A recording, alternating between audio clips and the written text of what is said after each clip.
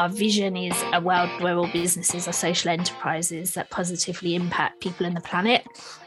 So in terms of our mission, we're trying to convert as many people to social enterprise as possible around the world, and basically spread the word, get businesses that are purely profit focused to think more about their purpose as well.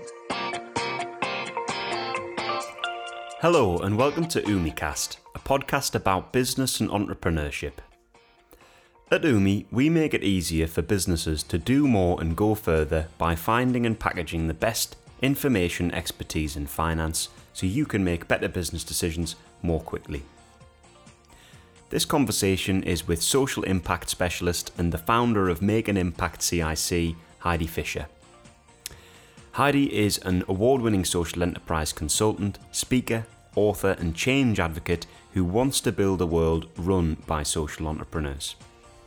Over the past 20 years, she's helped over 2,100 social enterprises, CICs and charities make more impact and showcase themselves to the world.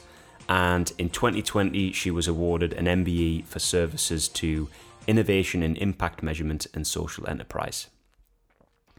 So in this conversation, Heidi shares how she started her career working at PwC, but soon found that accountancy wasn't her true passion in life, so then decided to move into the world of social enterprise, advising companies on how to measure their impact, develop trading income, and price for profitability. Heidi and I also tackle issues like burnout among social entrepreneurs and how to take care of yourself while trying to run a purpose-led business, as well as thoughts on the future, where Heidi shares her view that one day soon all businesses will be social enterprises. So this is a conversation for anyone who has always dreamed of setting up their own social enterprise, and also for those who are wanting to add a little bit of purpose, social impact and sustainability into their existing businesses. So without further delay, here is Heidi Fisher on connecting impact and growth.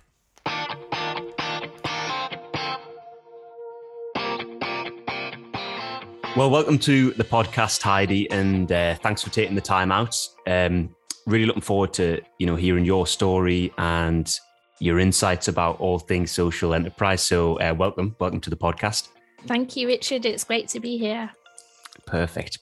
And as I mentioned before we came on, Umi's working on a campaign at the moment, Heidi, called the Social Entrepreneur Index, which is all about kind of celebrating individuals who are running businesses for social purposes. So I think this conversation will be really useful in that context and instructive for many of the people that we're trying to reach.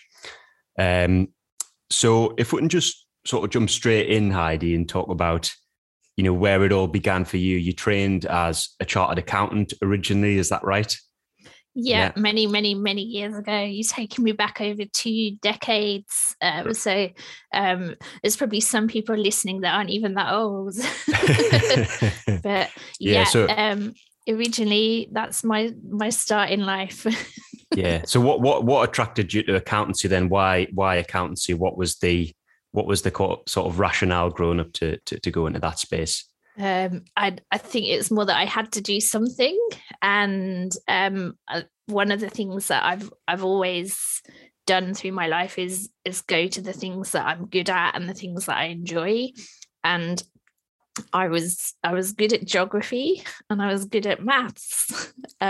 So I did a degree in geography, and I didn't want to be a travel agent. Back when we actually used travel agents much more than we are currently. And I didn't want to be a geography teacher. So I was like, okay, I think I better flip over to do more finance related stuff. And that's how I ended up deciding that training as a chartered accountant was probably the way to go. Okay. And did you do a postgrad in accountancy, or did you just jump straight into the sort of career space where you could learn on the job kind of thing? So I did a master's in financial management, which was part of that transition away from geography to something where you'd actually probably get a job. Whilst I was doing that, then I was applying for jobs to train as a chartered accountant, having decided that was definitely the way to go.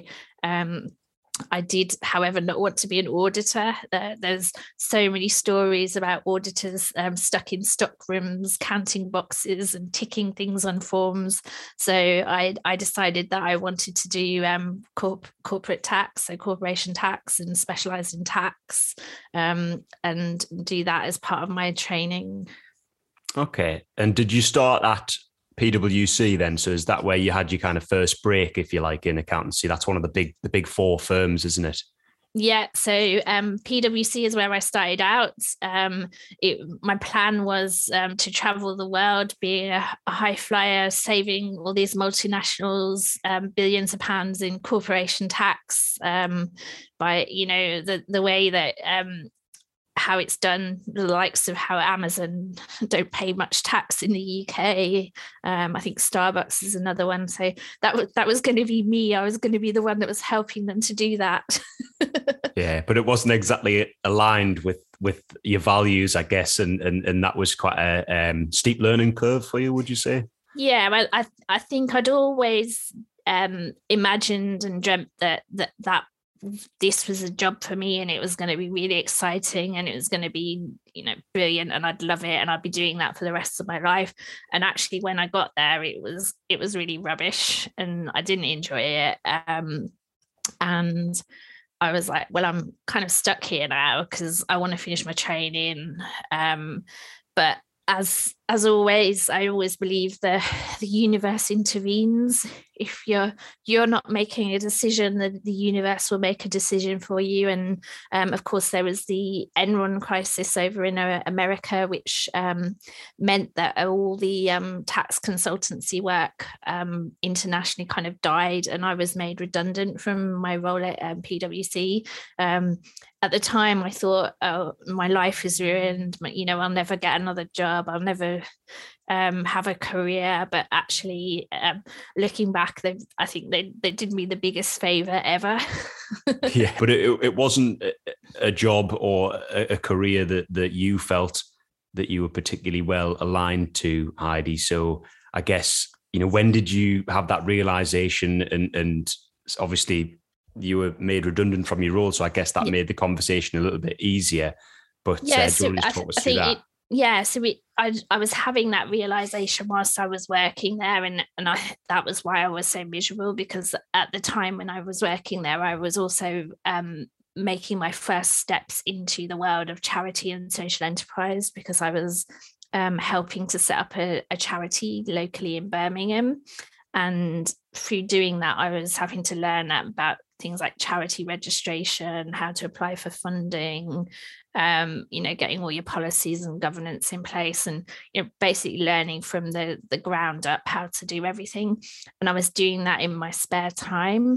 So I was, I think, already through what I was doing in a voluntary capacity, seeing actually this is where I'm much more interested. So although I was made redundant, it actually was, I would have left at some point anyway, but I probably would have stayed and been miserable for another 18 months or so. Yeah. But I suppose, you could have also, when you were made redundant, taken another kind of corporate tax job. So, was it still difficult kind of leaving the security of the corporate world, if you like, behind in a way, and sort of forging your own path? Was that quite a difficult decision to make? Yeah, so at the time I was still adamant that I wanted to be a chartered accountant, and I wanted to finish my training off. So I did go and work for another accountancy practice. And I think I was there for about 2 years before I decided actually that I don't really want to do this. You kind of get to the point where you're sick of doing the same things, and yeah, so it was like, actually there's more that I could be doing in supporting charities and social enterprises. But yeah, it was at the time, I think I believed that was still the route that I had to go if I was going to make money and earn, and have a job. So I was like, I need to do this. I have to do this. And yeah, if I've got something in my mind that I'm going to do, then there's nothing that's going to get in the way in most cases.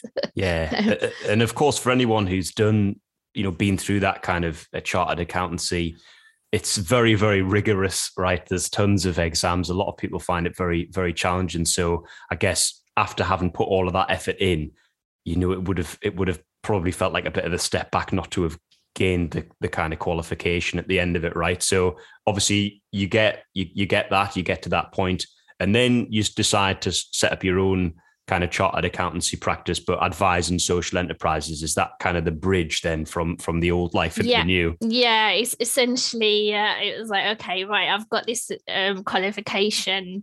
How do I use it to work with the kinds of businesses and organizations that I'm really interested in working with, that actually really need this help more than the multinationals? So we set up the first chartered accountancy firm that was a community interest company. That was back in 2008. I think for about probably, I think we're still the only one that was ever set up as a CIC, that was also a chartered accountancy firm. But there are other CICs that are accountants. But yeah, we were kind of there first. And yeah, it was good. It was every single client that came in, they had a story to tell about the difference that they were trying to make, and it was like, oh, I just love everything you do, and you just you knew you were going to have a good day because every client you spoke to was doing something amazing. Yeah. Did you finally feel like you'd sort of landed where you were supposed to be, I guess, in a way? Yeah, definitely. And although you probably don't believe it because you're talking to me and I'm talking away quite confidently, but actually I was a really shy person back then, and having to have meetings with people, I sort of filled me with dread quite a bit.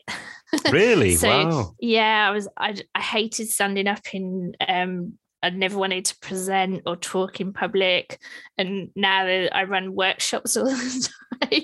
Yeah.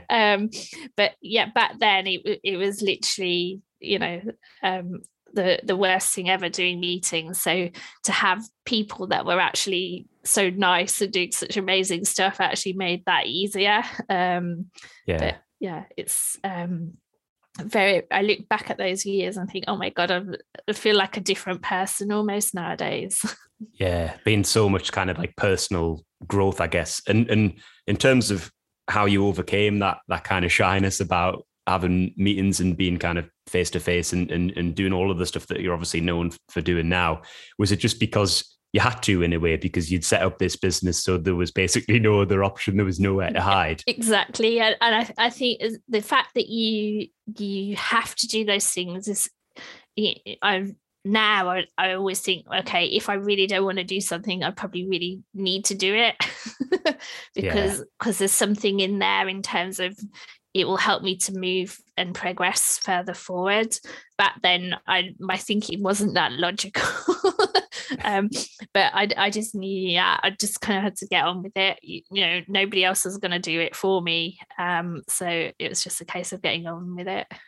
Yeah. So you're working with a lot of social enterprises, and finally starting to feel like you're on the right track in terms of aligning what you do day to day with kind of what you believe in. So how does that progress and obviously ultimately develop into make an impact, which is kind of your business now?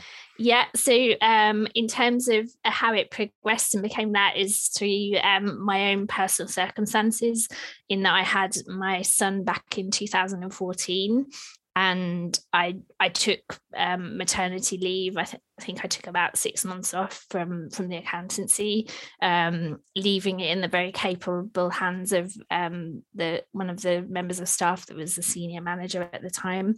I returned and I sat there sort of twiddling my fingers thinking, they don't need me, which was kind of how I designed it, that they wouldn't need me through that period when I was on maternity. But actually, when I went back, they still didn't need me. They're all grown up. Yeah, they were all grown up. They could do everything. And I was like, actually, oh yeah, this doesn't really work. And I'm always was like, I've got my son. I don't want to come back to work full time. I want to have time with him while he's little before he goes to school. And so I was like, okay, what will give me that flexibility? And it was actually the impact side of the work. So in terms of impact measurement, I could do bits of consultancy, I could do my mentoring with people, and I could deliver my training and workshops and lose the accountancy element of what I'd been doing, which was all the kind of reoccurring doing financial statements, tax returns, that side of it. So that's what I did. I got rid of that bit to the staff member who was there running it wanted to step up and take it on. And that's how Make an Impact came into existence. Yeah, so it was really kind of about getting a better work-life balance for you, which obviously, if we just rewind a second to when you're back at PwC training, work-life balance is not really a possibility, right? So you were probably really, when you had your son, it was like, I have to now take this opportunity after an extended period where work-life balance just wasn't really possible. Is that kind of how you were feeling? Oh, well, I do remember the days at PwC where, your hours were 9 till 5:30, but if you weren't there early and you didn't stay late, it was kind of frowned upon. It was very much a, clock watching, as opposed to, you've done your work, you can go.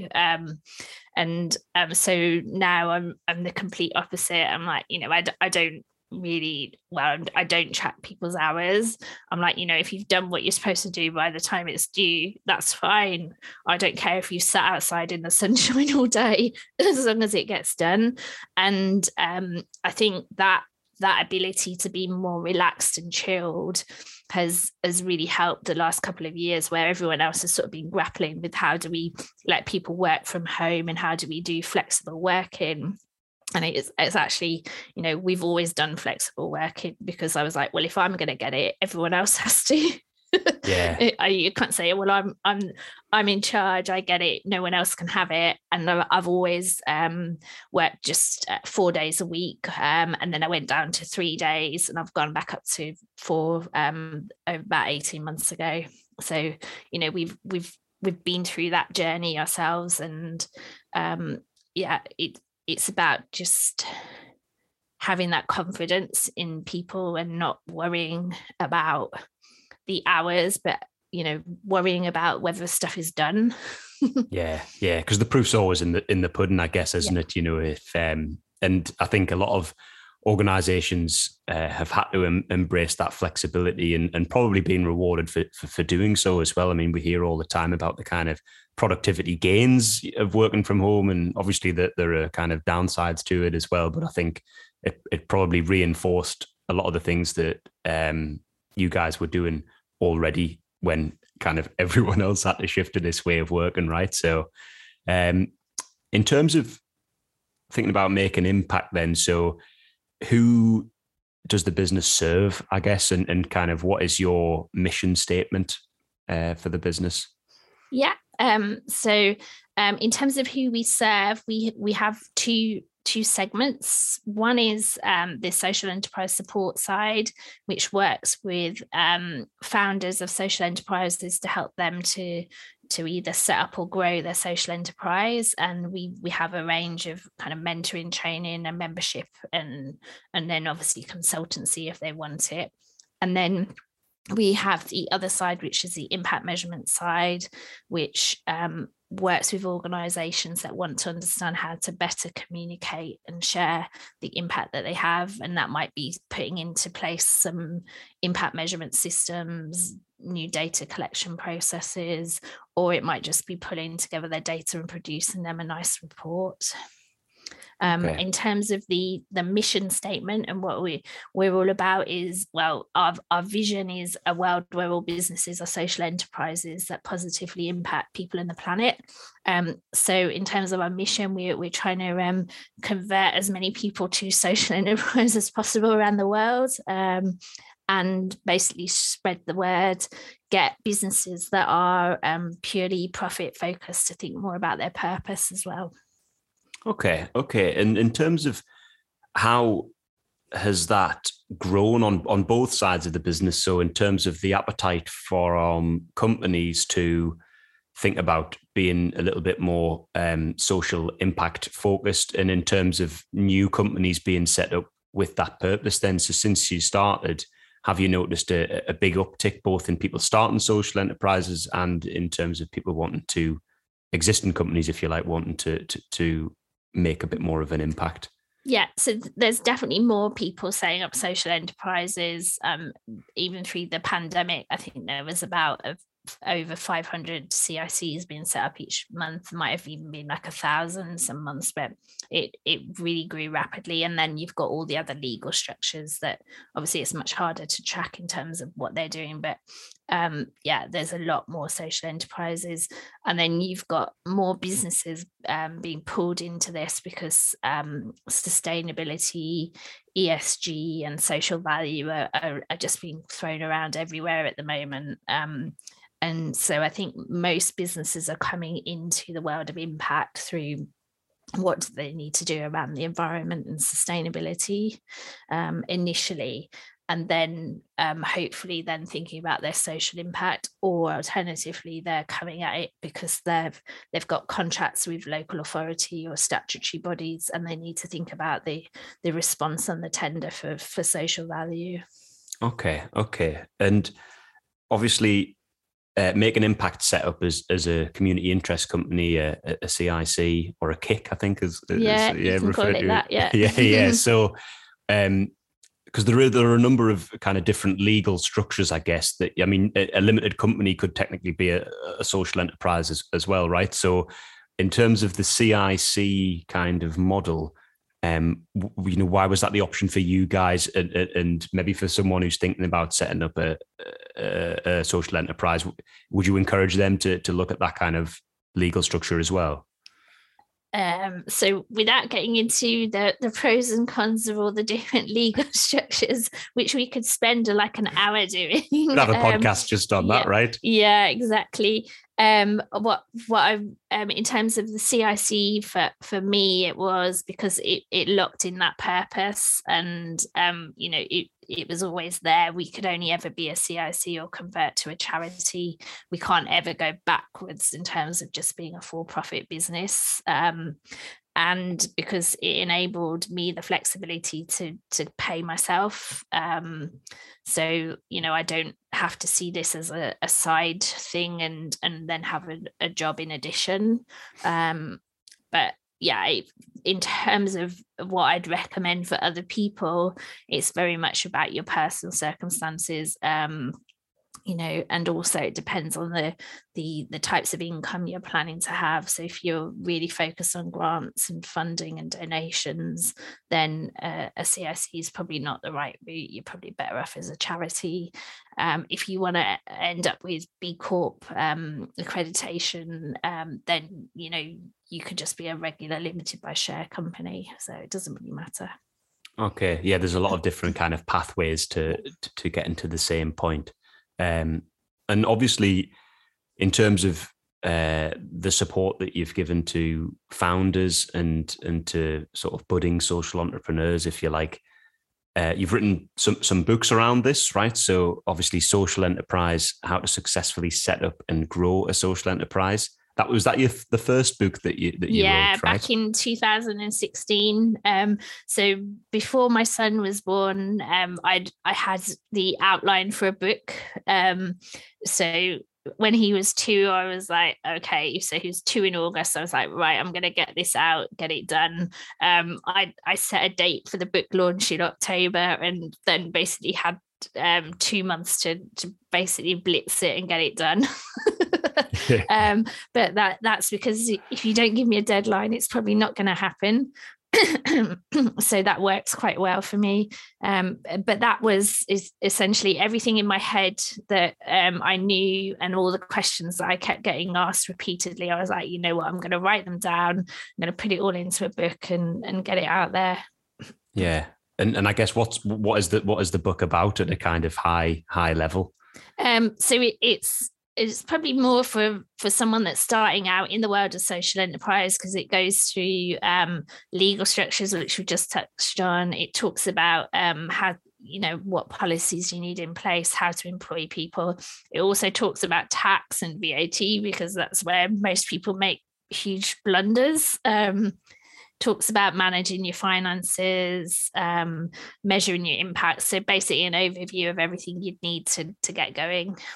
Okay. And obviously, how important is it, Heidi, that, social entrepreneurs do equip themselves with these kind of general business skills? Because, I think it can be easy to have a very clear vision of what you want to achieve, but perhaps without those kind of, finance, marketing and people management, how are you going to sort of price your products and services and things like that?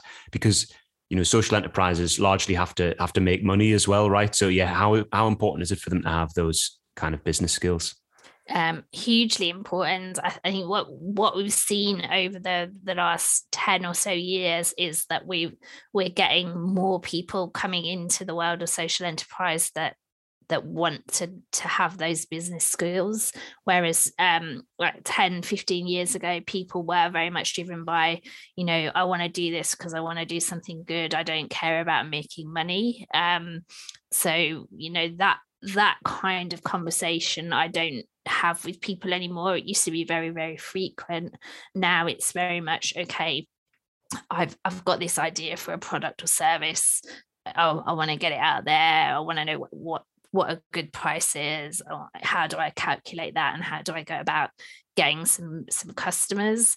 So it's quite refreshing to see that. But there's obviously a lot of people that have an idea but do need that help with their business skills, because that's not their background. But it's about being willing to learn, and it's about recognizing that you'll probably make some huge mistakes along the way, but you'll never make that mistake twice. Yeah. But you do think that kind of on the whole, there has been a bit of a collective realization that the more money you make, the more impact you can deliver, the more people you can help. That's one of my favorite sayings. Okay. Yeah, because it was always money is bad. We don't want money. We just want to make an impact. And I was like, no, well, you need the money to do that. Yeah. And if the more money you get, the more stuff you can start to develop. You can expand. You can test new ideas. You've got all those opportunities that regular businesses are taking advantage of all the time. So, why are you going to put yourself in a position where you're always struggling? Yeah. And are there any like real success stories that stick out to you, Heidi, like businesses that you've come across or that you've helped that have kind of really done that? They've made money and they've also delivered a huge amount of impact. Are there any that really sort of stick out to you? Oh my God, there's hundreds. I don't know if I should pick any, because the others will probably be like, oh, that's not fair, you didn't mention us. Oh yes, I put you on the spot a bit there, haven't I? Yeah. But I'm just trying to think. He's a really good one. Oh my God. Yeah, no, I think I'll decline to answer that, because I just don't want to show any favoritism. I love all of the people that I work with.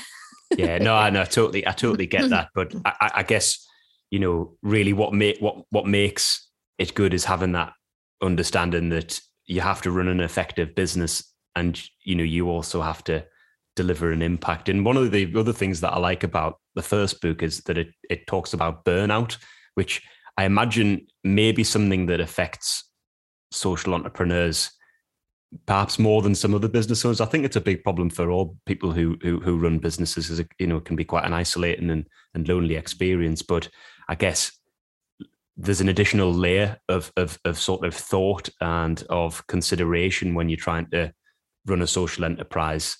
So, why was it important for you to include talking about a little bit about burnout? Is that something that you've obviously encountered during your chartered accountant career? Yeah. So when I was running the accountancy business, I I found that, all of my time was taken up. There was no barrier between work and home. And, so there would be calls in the evening, calls at weekend, people asking for stuff overnight, and I'd just agree to it all. It was like, this is insane. But I think what we have with social enterprises, and why burnout is perhaps more of an issue, is because we know that we feel we have a responsibility to the people that we work with. So on top of all the stuff that we need to manage to run the social enterprise, we don't want to let down the people that we're working with, and that is like an additional layer of stress, because you then think, oh, I've got 100 clients that come in every week, I don't want to let them down. So then, in terms of trying to get income in, trying to manage staff or volunteers and everything that a normal business would do, you've got all that other worry on top as well. Yeah. So was it about, for you, and probably advice for others as well, kind of setting those clear boundaries that, you're still just one person, right? Yeah, exactly. It's also understanding that, to start with, it is going to be hard, because most people set up their social enterprises whilst they're still working. Yeah. So they're trying to develop a social enterprise in their spare time, with the hope that eventually they'll be able to quit their job. And that time period is always going to be really tough, and it's going to, there's going to be some dark days where you're going to have to say, actually, I'm really committed to this. I want this. I'm going to push through the tiredness in some ways, but also recognizing when you need to take those breaks, which people often don't. But yeah, I think if you go into it with that awareness that it's not going to be all sunshine and ease, you probably stand a better chance of coming out the other end and then getting a bit of the sunshine.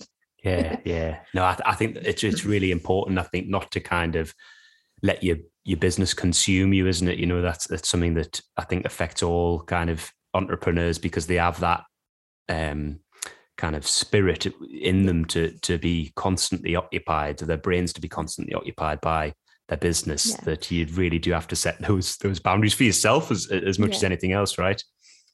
Yeah, and also not to be emotionally attached to things. So, if a customer or client says no to you, you can take that really personally and say, oh, they're saying no to me. And it's actually, no, they're saying no to your service at this particular moment in time. You're separate. And a lot of people take it quite personally, and that's where they then start to struggle and find it really difficult to get back into their kind of more positive view about what they're doing. Yeah, really important. And coming on to your second book as well, Heidi, Impact First, which obviously kind of covers the second aspect of your business, advising existing companies. So firstly, kind of, why is it important for a social enterprise to be measuring their impact, or for any business to be measuring their impact, and maybe some top tips as well for how they can do that? Yeah. So in terms of why it's important, it's, well, if whatever you're delivering, whether it's a product or service, how do you know it's any good, and how do you know it's making a difference if you don't track and measure it? I speak to a lot of organizations will be like, well, they keep coming back, or we keep getting new customers or new bits of funding, so we must be doing all right. And it's just like, okay, if that's how you're going to prove that you're doing, making a difference, then we're probably not going to get along. Because I'm very much, you should have some proof to actually say that, yeah, it does make a difference. So that's why I think we need to do it. And I also think we're going to see more businesses starting to think about this area as well. So if social enterprises can get a grip on this and do this now, they're going to be ahead of what are potentially their competition, which are kind of regular businesses. In terms of top tips, just get on and do it. There's this idea of making it perfect before we'll start it. I don't know why impact measurement seems to have this myth around it. If we don't get all of our system and process perfect, we can't capture anything. Whereas I would be like, actually, Richard, I need to ask you 3 questions about what difference we've made. Let's just ask those 3 questions, see what you tell me, and then if I want to do that again with somebody else, I'll do it. And at some point I can improve it and make it better. But if I don't start capturing anything, I've still got nothing. Yeah. And also the other thing I recommend is you keep it simple. So I said, I'm going to ask you 3 questions, Richard. I would be like, track 2 or 3 things and do them really well, measure them really well. Don't try to measure 15 or 20 different outcomes. You don't need to. Just measure 2 or 3 things and do them really, really well. And also make sure that you share and communicate it. So use stories, people's individual stories to expand on and tell that wider picture of what's actually happened. And I think there is that saying as well, isn't there, Heidi? Like, what gets measured gets done. So in terms of kind of growing your impact, maybe like measuring is the best way to do that, because you get into the habit of like recording your progress, and that has this kind of multiplier effect where you start to become more conscious of all of the different aspects of your business that could deliver an impact, and spending more time on them. So is that? Yeah. So about probably 3 or 4 years ago, in the impact world, they started to talk about impact management, which is where organizations actually start to manage their impact. So if you think about how you manage your finances, you have budgets, you have targets, you track them, see how you're performing, you make decisions based on the information you have. When we think about our impact, if we start to track it and measure it, we can then start to make decisions about what we might need to change in terms of our delivery. So if we were underperforming on a particular outcome, we might say, well, perhaps let's add an additional element into this program we're delivering so that we can improve that particular outcome. Or you might identify that there's additional needs for the communities you're working with, so you develop an entirely new program. So measuring impact actually helps you to innovate. It helps you to decide what your business plan and strategy is going forward. So it's much bigger picture than we're just measuring our impact because we want to show off in a fancy report at the end of the year. But it also, I could go on about this forever. The other key thing that it also helps with is in terms of your marketing, because marketing is about communicating the benefits of what you offer. Well, if you've got impact data, that's the difference, that's the benefits. So it's done for you in that way, and you won't slip into talking about features, which is where we all end up if we don't have any impact data.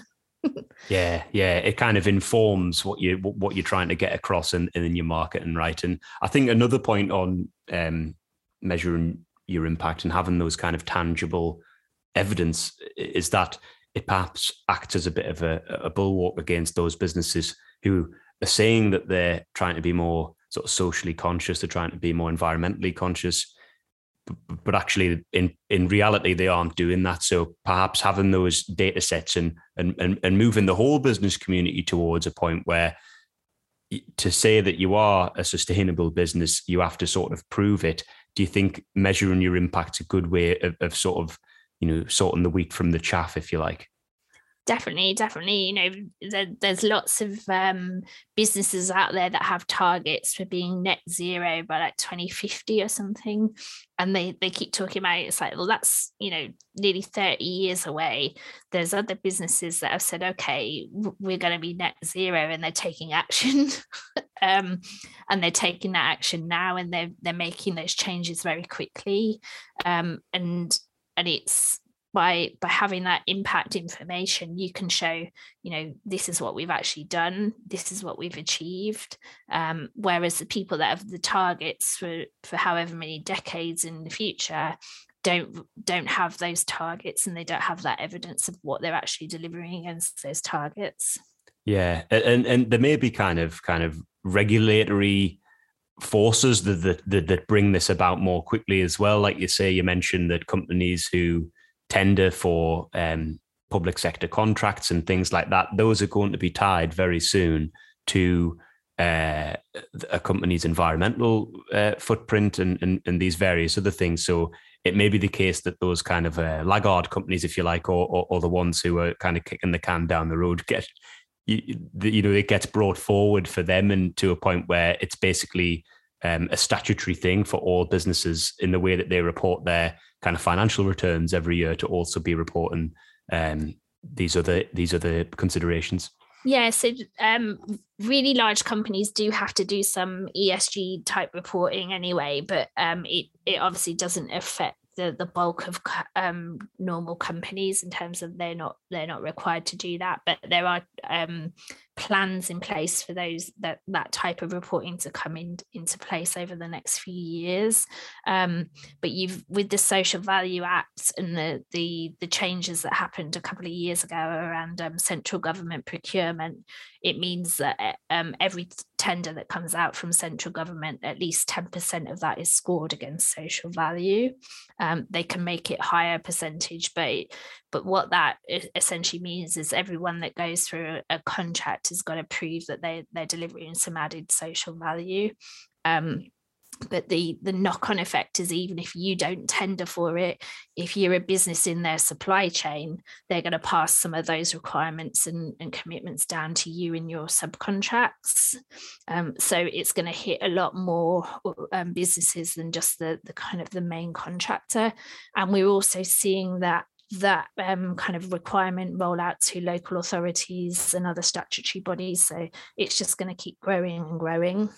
Yeah, it's something that I think all businesses have to be aware of, isn't it? So before we finish off, Heidi, I've got sort of a couple of just quick fire questions to finish off on. So the first one is, what do you think people most misunderstand about social enterprises? What they are. So they think they're charities rather than businesses that actually sell products or services. Okay, that's and any other kind of misconceptions, would you say? I think that's probably the biggest one. There's probably loads. Yeah, there's probably loads of other bits, but the idea that that these aren't sort of for-profit businesses is probably the biggest thing, that both that people buying the products and services from social enterprises and those maybe thinking about setting them up as well, they have this perception that to make money is a bad thing, which obviously we've mentioned is changing. So but that's still probably the thing that's most misunderstood. Okay. And in terms of sort of one bit of advice that you would give to an aspiring social entrepreneur who is perhaps like you were, they've been in the corporate environment for a while, and have decided that they want to sort of forge their own path, do something that is a little bit more aligned with their values, what advice would you give to them? Just make sure that you have a product or service that you can sell and make money from. If you don't, be a charity. So really be clear about who your paying customer is, and don't take the no's personally. And a no means just no, not right now, and no, not with me. It doesn't mean no, not ever. So just be aware that because someone says no doesn't mean that every person you speak to is going to say no. Okay. And finally, Heidi, sort of, you've been in this industry for quite a long time. You've seen it grow. I'm not that old. No, no, but so there's been tons of changes already. We've mentioned the changes that are coming down the track, but I guess, how are you feeling about the future of social enterprise, generally speaking? It's going to take over the world. personally, I always believed, we're at the tipping point where we're going to see the end of capitalism, and we are going to see a shift to this more caring and collective type of business model, where social enterprise is the main type of business entity that we see. Some people will probably say, well, probably a long way off from that, but I'm like, no, I think we're closer to that than what most people believe. Wow, yeah. So a purely kind of for-profit company that doesn't consider its kind of social or environmental impact, they will be sort of the outliers maybe in the future, and the majority definitely. of businesses will be social enterprises. Yeah, we've got lots of agendas that are supporting that. There's the degrowth agenda, sustainability, circular economy, all of those different agendas lead me to believe that we're going to consume less. And what we do consume, we're going to be more thoughtful about what we consume and where we make those purchases from. So to be able to purchase more ethically, more locally, support people in the community is just, we've seen through COVID that that's actually become more of a priority for people. And although we're kind of at the point where that's kind of waning a bit, I do think that there's enough of a shift in enough people's behavior to see that this transition is really happening. Yeah, well, I hope you're right, Heidi, because it's very important for the future of humanity more generally, isn't it, that we do make these changes? Yeah, definitely. So Heidi, thanks so much. Where can people kind of get hold of you if they want to find out a bit more, and obviously where are the books that you've put out, where are they kind of available? Yeah, so if you want to get hold of me, you can go via the website makeanimpact.cic.co.uk. If you want to connect with me, LinkedIn is my favorite social media platform. So linkedin.com/in/Heidi L. Fisher. You can connect with me there. The books are available from most online bookstores, including the one that I won't mention because it's not very ethical. Okay, yeah. Brilliant. So yeah, lots of opportunity for people to get in touch with you and pick up some of your literature. So yeah, thanks so much, Heidi. It's been really fascinating speaking to you, and all the best for the future, and take care. Thank you. It's been great talking to you, Richard. Thank you.